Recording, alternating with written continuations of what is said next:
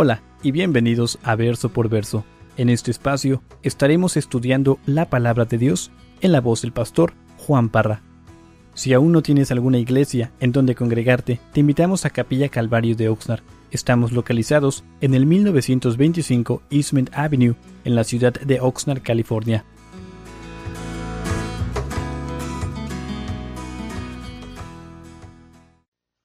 ¿Listos? Una breve introducción. Para los que no estuvieron aquí el viernes pasado, pueden tomar un CD. Pero, hermanos, vimos la semana pasada cómo Pablo llegó a la iglesia que está en Corinto. Y vimos cómo Pablo llegó a ellos anunciando el testimonio de Dios. Y hablamos sobre lo que era el testimonio de Dios. Y simplemente vimos de que el testimonio de Dios es el Evangelio, las buenas nuevas. Y creo que el día de hoy se nos olvida lo importante que es el Evangelio, de que Jesús vivió y murió por nuestros pecados y resucitó al tercer día para darnos una esperanza en Él.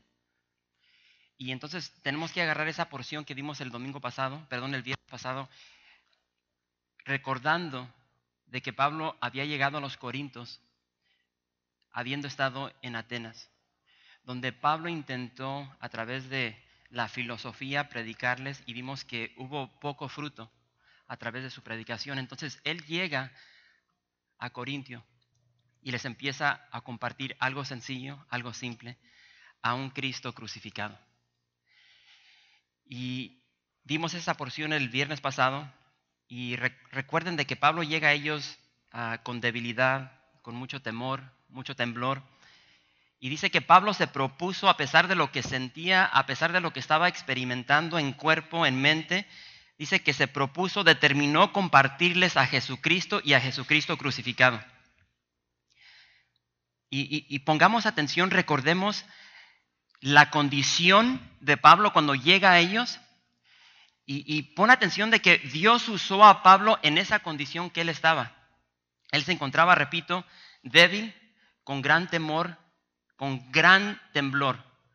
Y si recuerdas, Pablo en el capítulo 1 nos describió a las personas que Dios usa. Y no sé si recuerdan, que Dios ha escogido lo necio del mundo. Yo no sé si te puedes ubicar ahí. Lo necio del mundo, lo débil, lo vil, lo menospreciado. Y eso es lo que Dios escoge y utiliza para expandir su reino. Y vimos que la prueba convincente del Evangelio no está en el pastor, no está en el conocimiento que tenga un pastor, no está en su elocuencia, sino que vimos de que se encuentra en el poder del Espíritu Santo. Y es por eso que Pablo a los romanos le dice: no me avergüenzo del Evangelio, porque es poder de Dios a todos los que creen. Hermanos, el poder proviene del Espíritu Santo, y es por eso que en esta noche cantamos cantamos de lo más profundo de nuestro corazón el querer ser llenos del poder del Espíritu Santo. Y entonces aquí Pablo continúa y dice en el verso 6, Primera de Corintios capítulo 2, verso 6, y dice: sin embargo, hablamos sabiduría entre los que han alcanzado madurez, y sabiduría no de este siglo, ni de los príncipes de este siglo que perecen, mas hablamos sabiduría de Dios en misterio, la sabiduría oculta, la cual Dios predestinó antes de los siglos para nuestra gloria, la que ninguno de los príncipes de este siglo conoció, porque si la hubieran conocido, nunca habrían crucificado al Señor de gloria. Y quiero recordarte algo que vimos por igual la semana pasada, de que al pie de la cruz todos estamos en terreno parejo. Dios no tiene favoritos. Nadie tiene ventaja cuando llegamos al pie de la cruz. Y amo que Dios en su sabiduría aseguró de que nadie, absolutamente nadie, lo iba a conocer por medio de su propio conocimiento, por su propia sabiduría, sino por el mensaje de la cruz, el Evangelio.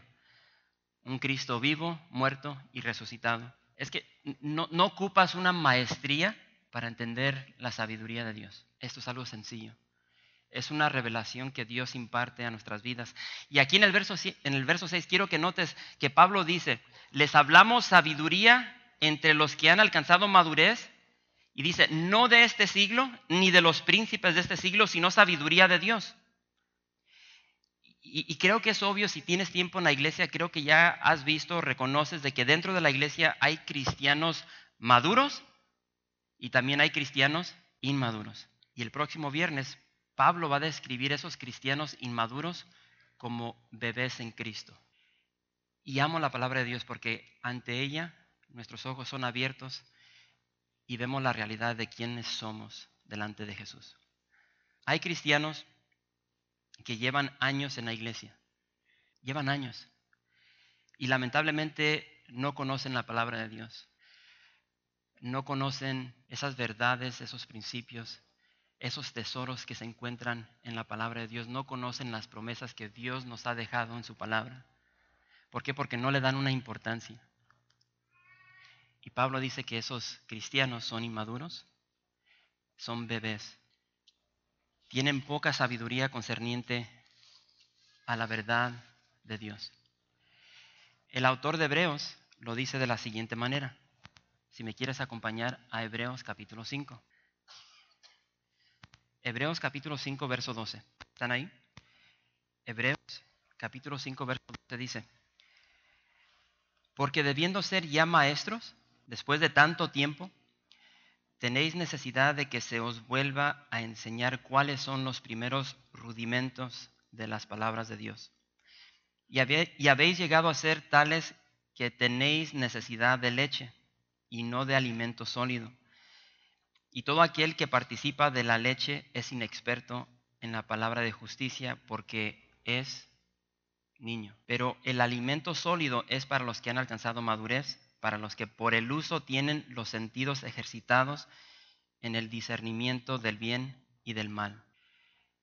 Y quiero que notes que Pablo usa palabras que tal vez nos hacen preguntar el significado. La palabra misterio, oculta. Cuando Pablo hace mención de la sabiduría de Dios como un misterio, o cuando dice, menciona sobre la sabiduría oculta, simplemente lo que está diciendo Pablo es de que en el Antiguo Testamento estas verdades, estos principios estaban ocultos, aún no se habían revelado. Pero llega Cristo y alumbra la verdad de lo que se encontraba en el Antiguo Testamento.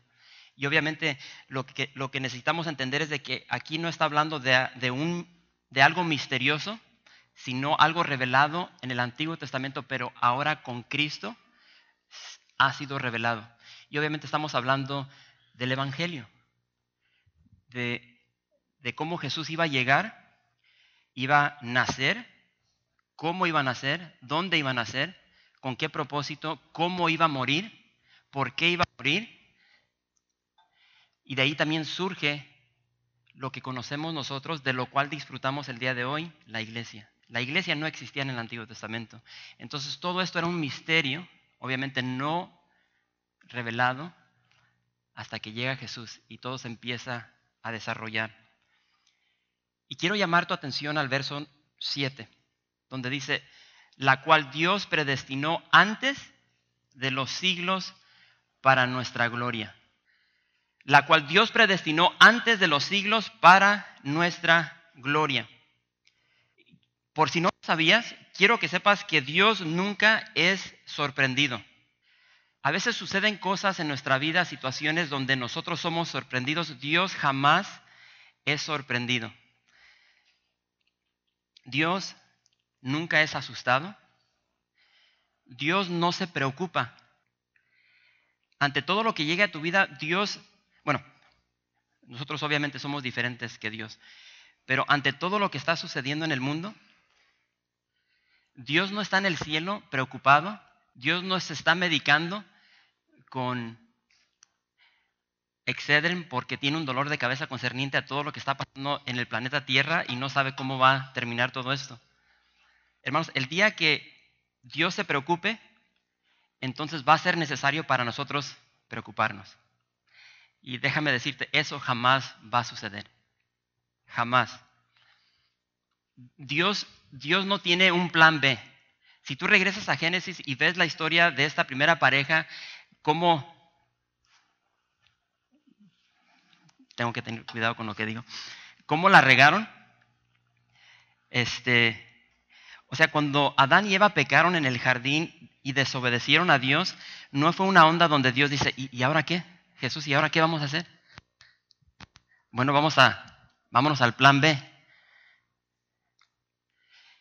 Y esto es lo que nos está diciendo aquí Pablo en el verso 7. Dios predestinó estos misterios del Evangelio antes de los siglos.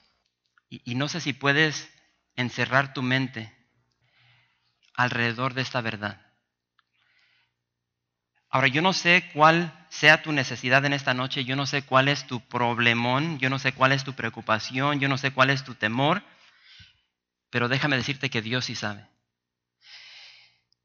Y todos caminamos. En esta noche, vete a Lucas capítulo 24 y lee la historia de los 2 discípulos que van caminando hacia Emaús. Y obviamente el contexto de esto es de que Jesús lo han crucificado, está muerto, y en pocas palabras estos discípulos están agüitados porque creen que todo terminó. Y entonces yo creo que todos caminamos por nuestro propio camino de Emaús, un camino de dolor, un camino de temor, un camino de confusión. Si lees esa historia te das cuenta de que estos discípulos están confusos concerniente a todo lo que está sucediendo o lo que ha sucedido. Es un camino de, diría yo, de aparente, de una...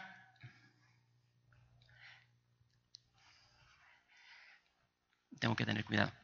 Para ellos no hay esperanza. ¿Por qué? Porque Jesús ha muerto. Y el Salvador, el Mesías, quien supuestamente para ellos iba a rescatarlos de Roma, acaba de morir. Entonces, repito, ellos están caminando este camino de Emaús delante de una aparente situación sin esperanza. Y lo cierto es lo siguiente, de que ellos van caminando y van ciegos a la realidad. Van ciegos a la realidad de que Jesús va caminando con ellos. Jesús va caminando al Padre. Y ni lo reconocen. ¿Cuántas veces hemos pasado por una situación como esta y Jesús va a nuestro par y pensamos que nos ha dejado, nos ha abandonado? Y me encanta porque se acerca a ellos y les susurra al oído. Y lo que les dice a ellos, nos dice a nosotros en esta noche. ¿Por qué estás triste? En otras palabras, ¿por qué lamentas en esta situación, en esta circunstancia que estás padeciendo? Y cuando tomamos esto en el contexto de lo que está diciendo Pablo, entiende lo siguiente, de que si retrocedemos cerca de 4,000 años, Dios está agendando, está preparando lo que acababa de suceder. Dios agendó desde antes de los siglos el nacimiento de Jesús, y entiende esto, agenda el nacimiento de Dios a través de la genealogía. Desde el rey David, el rey Salomón y los demás reyes. Y Él está agendando todo esto para que llegue el nacimiento de Jesús tal como Él lo predestinó. ¿Dónde? En Belén. Y ante muchos ataques donde querían destruir, matar la persona, la vida de Jesús. Y si Dios pudo hacer eso, ¿qué te hace pensar que no puede agendar tu situación, tu matrimonio, la situación con tus hijos? Y Jesús va caminando con ellos y les dice, ¿por qué están tristes? ¿Por qué lamentan? No estoy muerto, estoy vivo y voy a un lado de ustedes. Pablo continúa y dice en el verso 9, antes bien, como está escrito, cosas que ojo no vio, ni oído oyó, ni han subido en corazón de hombre son las que Dios ha preparado para los que le aman. Pero Dios nos las reveló a nosotros por el Espíritu, porque el Espíritu todo lo escudriña aún lo profundo de Dios. Porque ¿quién de los hombres sabe las cosas del hombre, sino el Espíritu del hombre que está en él? Así tampoco nadie conoció las cosas de Dios sino el Espíritu de Dios. Aquí Pablo, en el verso 9, está citando Isaías 64, Isaías 65. Y al escuchar el verso 9, yo no sé si ese verso resuena en tu corazón. Creo que todos hemos usado ese verso para hablar sobre ¿qué? Sobre el cielo. ¿Quién de aquí ha usado este verso para hacer referencia al cielo? ¿O quién de aquí creía que este verso está hablando sobre el cielo? En el contexto del verso 9, Pablo está haciendo referencia a la sabiduría de Dios. Y muchos usan este verso para decir, repito, cosas que ojo no vio, ni oído oyó, ni han subido en corazón de hombre son las que Dios ha preparado para los que le aman. Y dicen, allí son las cosas que nos están esperando en el cielo. Pero repito, el contexto de este verso es la sabiduría de Dios. De hecho, si ves el verso 10, en el verso 10 Pablo dice que Dios ya, no en el futuro, ya nos las reveló por el Espíritu. En otras palabras, hermano, hermana, el día de hoy, tú y yo podemos disfrutar, podemos gozar, podemos experimentar del glorioso amor de Cristo. Podemos disfrutar de su glorioso perdón, de su gracia, de su misericordia, de todo lo que Él nos ofrece a través de su vida y muerte.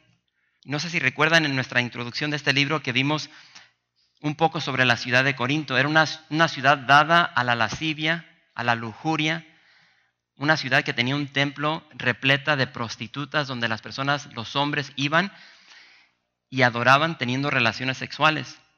Repito, era una ciudad dada a la inmoralidad, pero también era una ciudad dada al conocimiento, a la filosofía, y eso era algo que ya estaba arraigado en esa cultura, en la cultura greco-romana. Por tanto, los de Corintio, tal como muchos el día de hoy, creen y enseñan que las bendiciones de Dios llegan a tu vida a través del conocimiento que tú tienes. Y aún después de repetir esto muchas veces, siguen llegando personas y me dicen, pastor, quiero que ores por mí porque tú estás más cerca a Dios. Quiero que ores por mí porque tú sabes más. Fíjate lo que dice ahí. Aquí Pablo dice claramente que estas bendiciones han sido preparadas para ti y para mí. ¿Y cuál es la condición? ¿Alguien?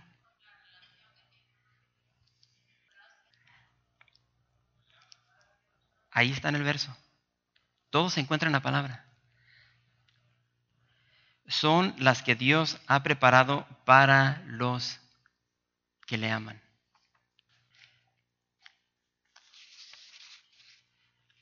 Y la pregunta es, ¿dónde se quedó? Ahí está. ¿Amas a Dios? Y antes de contestar, medita en la pregunta. ¿Amas a Dios?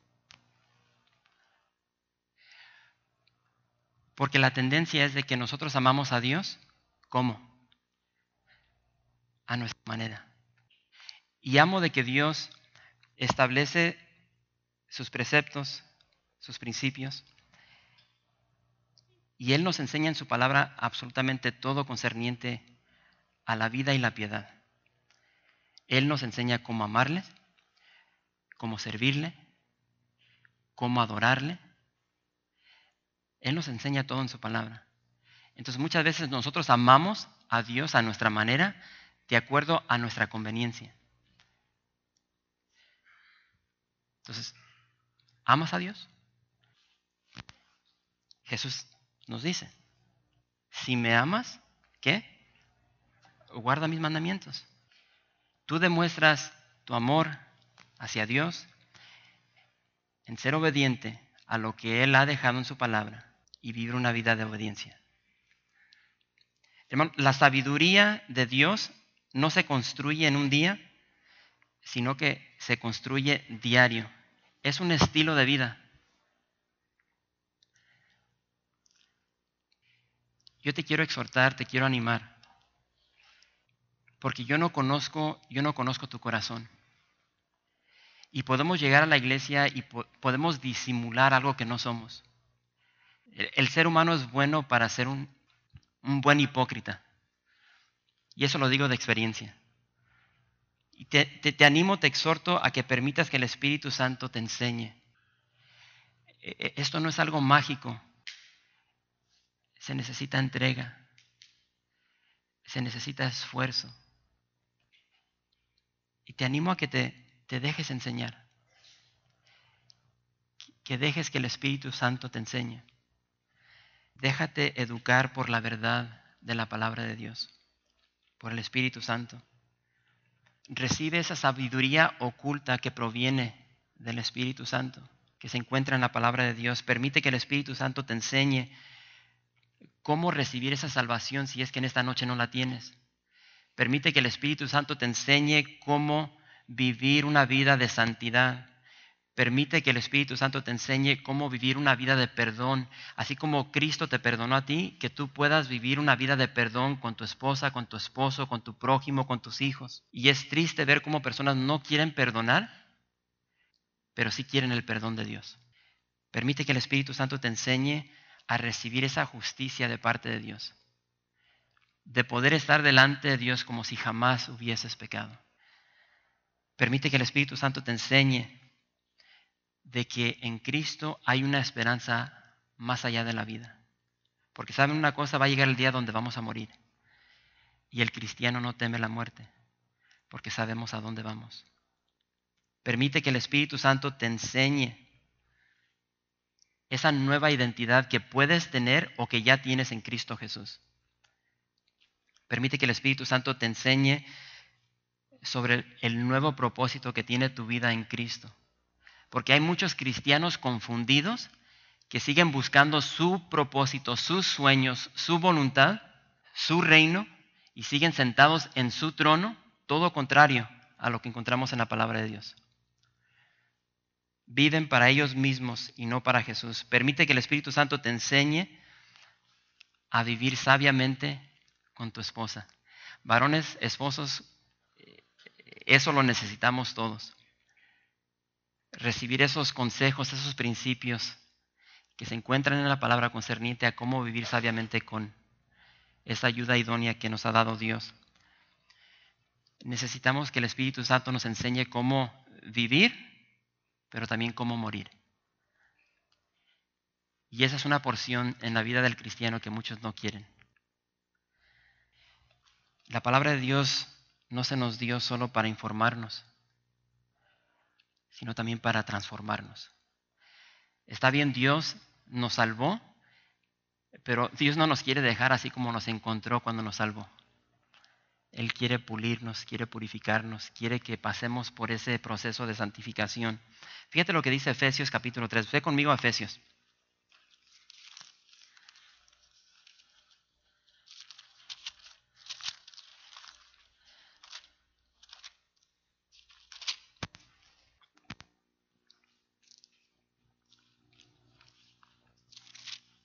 ¿Están ahí?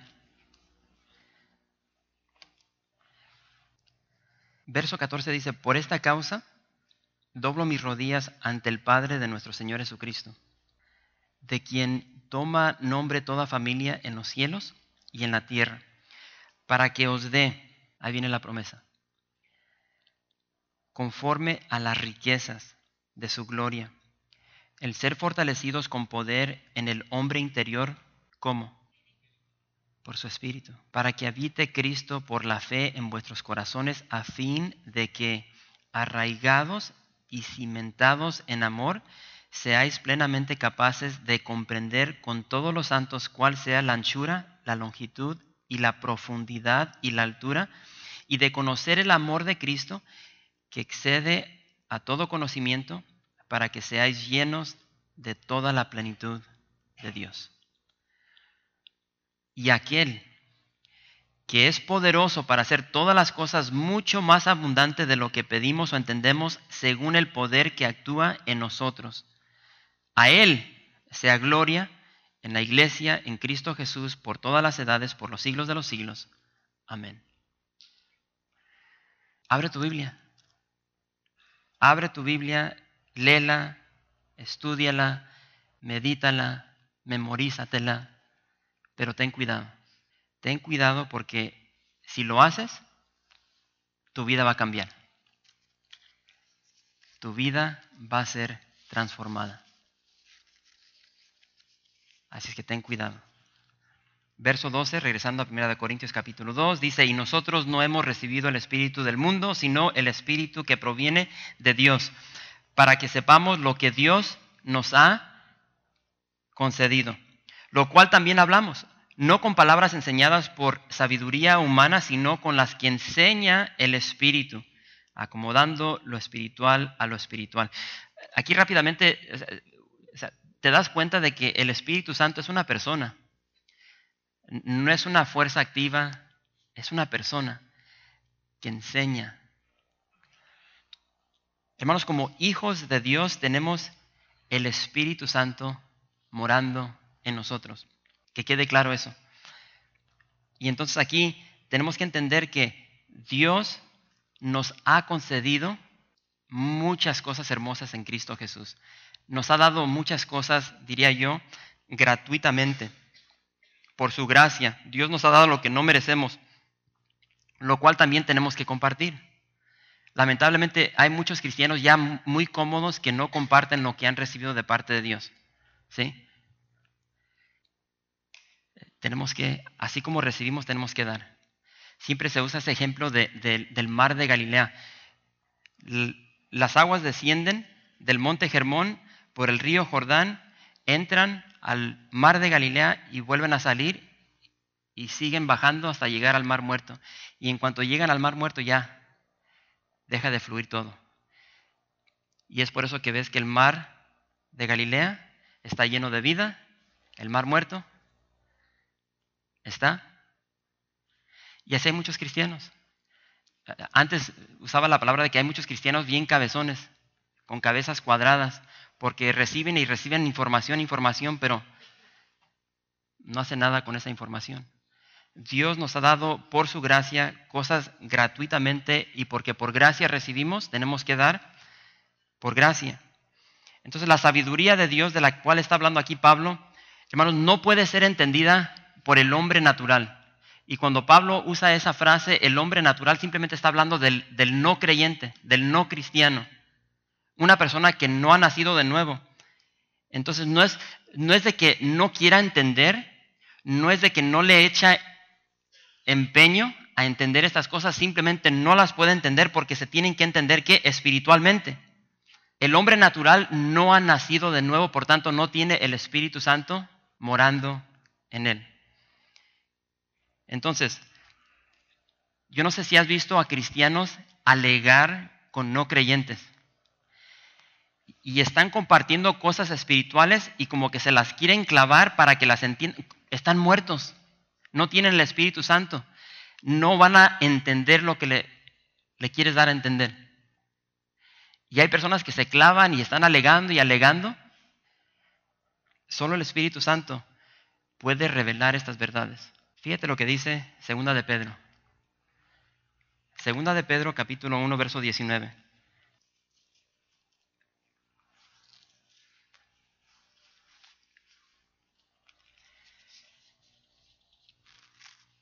Y dice Pedro, tenemos también la palabra profética más segura, a la cual hacéis bien en estar atentos como a una antorcha que alumbra en lugar oscuro, hasta que el día esclarezca y el lucero de la mañana salga en vuestros corazones, entendiendo primero esto, que ninguna profecía de la Escritura es de interpretación privada, porque nunca la profecía fue traída por voluntad humana, sino que los santos hombres de Dios hablaron siendo inspirados por el Espíritu Santo.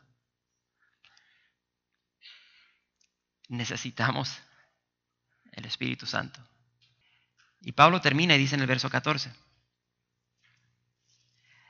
pero el hombre natural, por si no entendimos la primera vez, pero el hombre natural no percibe las cosas que son del Espíritu de Dios, porque para él son locura y no las puede entender, porque se han de discernir espiritualmente. En cambio, el espiritual juzga todas las cosas, pero él no es juzgado de nadie. Porque ¿quién conoció la mente del Señor? ¿Quién le instruirá? Mas nosotros tenemos la mente de Cristo. Y vuelvo a repetir, el hombre natural, el inconverso, el no creyente, el que no ha nacido de nuevo, no percibe lo espiritual, no puede recibir las cosas espirituales hasta que llegue a un arrepentimiento y acontezca el nuevo nacimiento en su corazón. Para el hombre natural las cosas espirituales, dice Pablo, son locura. O sea, ponte a pensar todas las cosas que te han dicho los inconversos, esos familiares que te tiran de loco. Bueno, y me encanta porque aquí Pablo nos explica precisamente cómo funciona todo esto. Fíjate lo que dice, pero el hombre natural no percibe las cosas que son del Espíritu de Dios, porque para él son ¿qué? Son locura, y no las puede entender porque se han de discernir espiritualmente. Dice, en cambio, ahí todo cambia, en cambio, el espiritual es el cristiano, el creyente, el que ya nació de nuevo. Dice, en cambio el espiritual juzga todas las cosas, pero él no es juzgado de nadie. ¿Qué es lo que está diciendo Pablo? Yo no sé si te has puesto a pensar de que el cristiano, ya como cristiano, conocemos ambos lados de la moneda, por decirlo así. Yo como cristiano conozco bien lo que fue vivir sin Cristo. Yo aún recuerdo lo que era estar esclavizado al alcohol, a las drogas, a la fornicación, a las mentiras.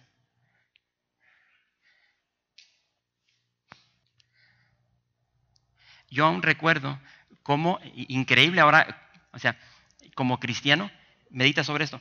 Cuando no teníamos a Cristo, nosotros planificábamos nuestras maldades. ¿Sí o no? O sea, tenemos que ser honestos. ¿Cuántos no planificábamos nuestras maldades? Se llegaba el fin de semana, ok, vamos a conseguir alcohol, drogas, vamos a conseguir las muchachas y vamos a planificar. Y no veíamos nada malo con eso. Yo entiendo eso. Yo por eso cuando veo a los inconversos, yo los entiendo perfectamente. Yo sé lo que era estar esclavizado a ese estilo de vida. Pero también ya conozco el otro lado de la moneda. Ahora conozco lo que se siente, conozco cómo se ve la libertad en Cristo. Ya conozco lo que es tener enfrente de mí alcohol, drogas, mujeres y no ser jalado por estas cosas.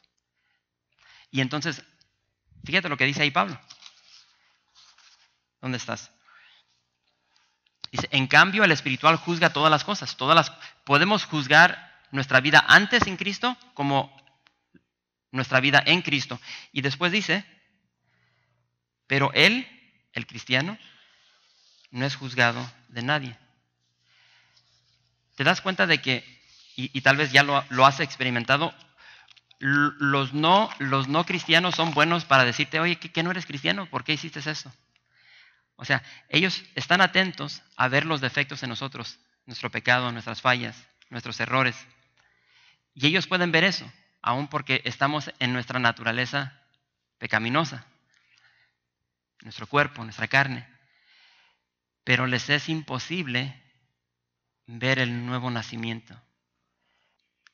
Y es por eso cuando tú les empiezas a hablar de la palabra de Dios, les empiezas a hablar sobre la santidad, sobre la pureza, sobre hablar palabras que edifican, o sea, te tiran de loco. Porque no entienden lo espiritual. Hermanos, lo que sabemos de Dios, ese conocimiento que tú tienes de Dios, lo tenemos porque nos lo ha dado el Espíritu Santo. El Espíritu Santo nos ayuda, nos enseña a pensar como Jesús. El Espíritu Santo nos ayuda, nos enseña, repito, a amar como Jesús. ¿Cuántas veces lo has pensado o tal vez lo has dicho audiblemente? especialmente las parejas que están aquí. Ya no siento amor por mi cónyuge. O tal vez es que ya no puedo amar. Ya no puedo perdonar. Humanamente es imposible, pero con Dios todo es posible. Y es el Espíritu Santo que nos enseña, nos ayuda, repito, a pensar como Jesús, tener la mente de Cristo, a perdonar, amar. Repito, no a nuestra manera, sino como Él nos ha amado a nosotros. Es el Espíritu Santo que nos enseña a vivir como vivió Jesús. Entonces la pregunta clave, ¿qué tanto tiempo pasas en la palabra? ¿Qué tanto interés hay en ti en tener la mente de Cristo? Porque repito, esto no es algo mágico. Tú puedes orar lo que quieras y no vas a adquirir la mente de Cristo. Necesitas estar en comunión con Dios a través de su palabra. Obtenemos la mente de Cristo cuando tenemos una relación saludable, íntima, personal, diaria, con el Verbo. Y si tú no has visto esos cambios en ti, esa transformación que quisieras ver, te garantizo que es por cuestión de que no estás en este libro. Debemos pedirle, tal como le pidió el salmista: abre mis ojos y miraré las maravillas de tu ley. Muchas veces yo no sé si les ha pasado donde están leyendo y la palabra de Dios como que no la entiendes. Hermano, necesitamos unir la palabra con la oración y pedirle: Señor, abre mis ojos. Déjame ver con tus ojos. Déjame amar como tú amas. Déjame perdonar como tú me has perdonado. Tener la mente de Cristo. Y tal como hizo con los discípulos que iban camino a Emaús, lo hará con nosotros. Va a abrir nuestro entendimiento para entender las Escrituras. Entonces, repito, esto tiene que salir de ti. Porque creo que todos entendemos de que, yo no sé si ya llegaron a esa conclusión de que el enemigo hace todo lo posible para apartarnos de este libro. Va a hacer todo lo posible para apartarte de este libro. Tu trabajo, tu esposa, tu esposo, tus amistades, la televisión, tu trabajo.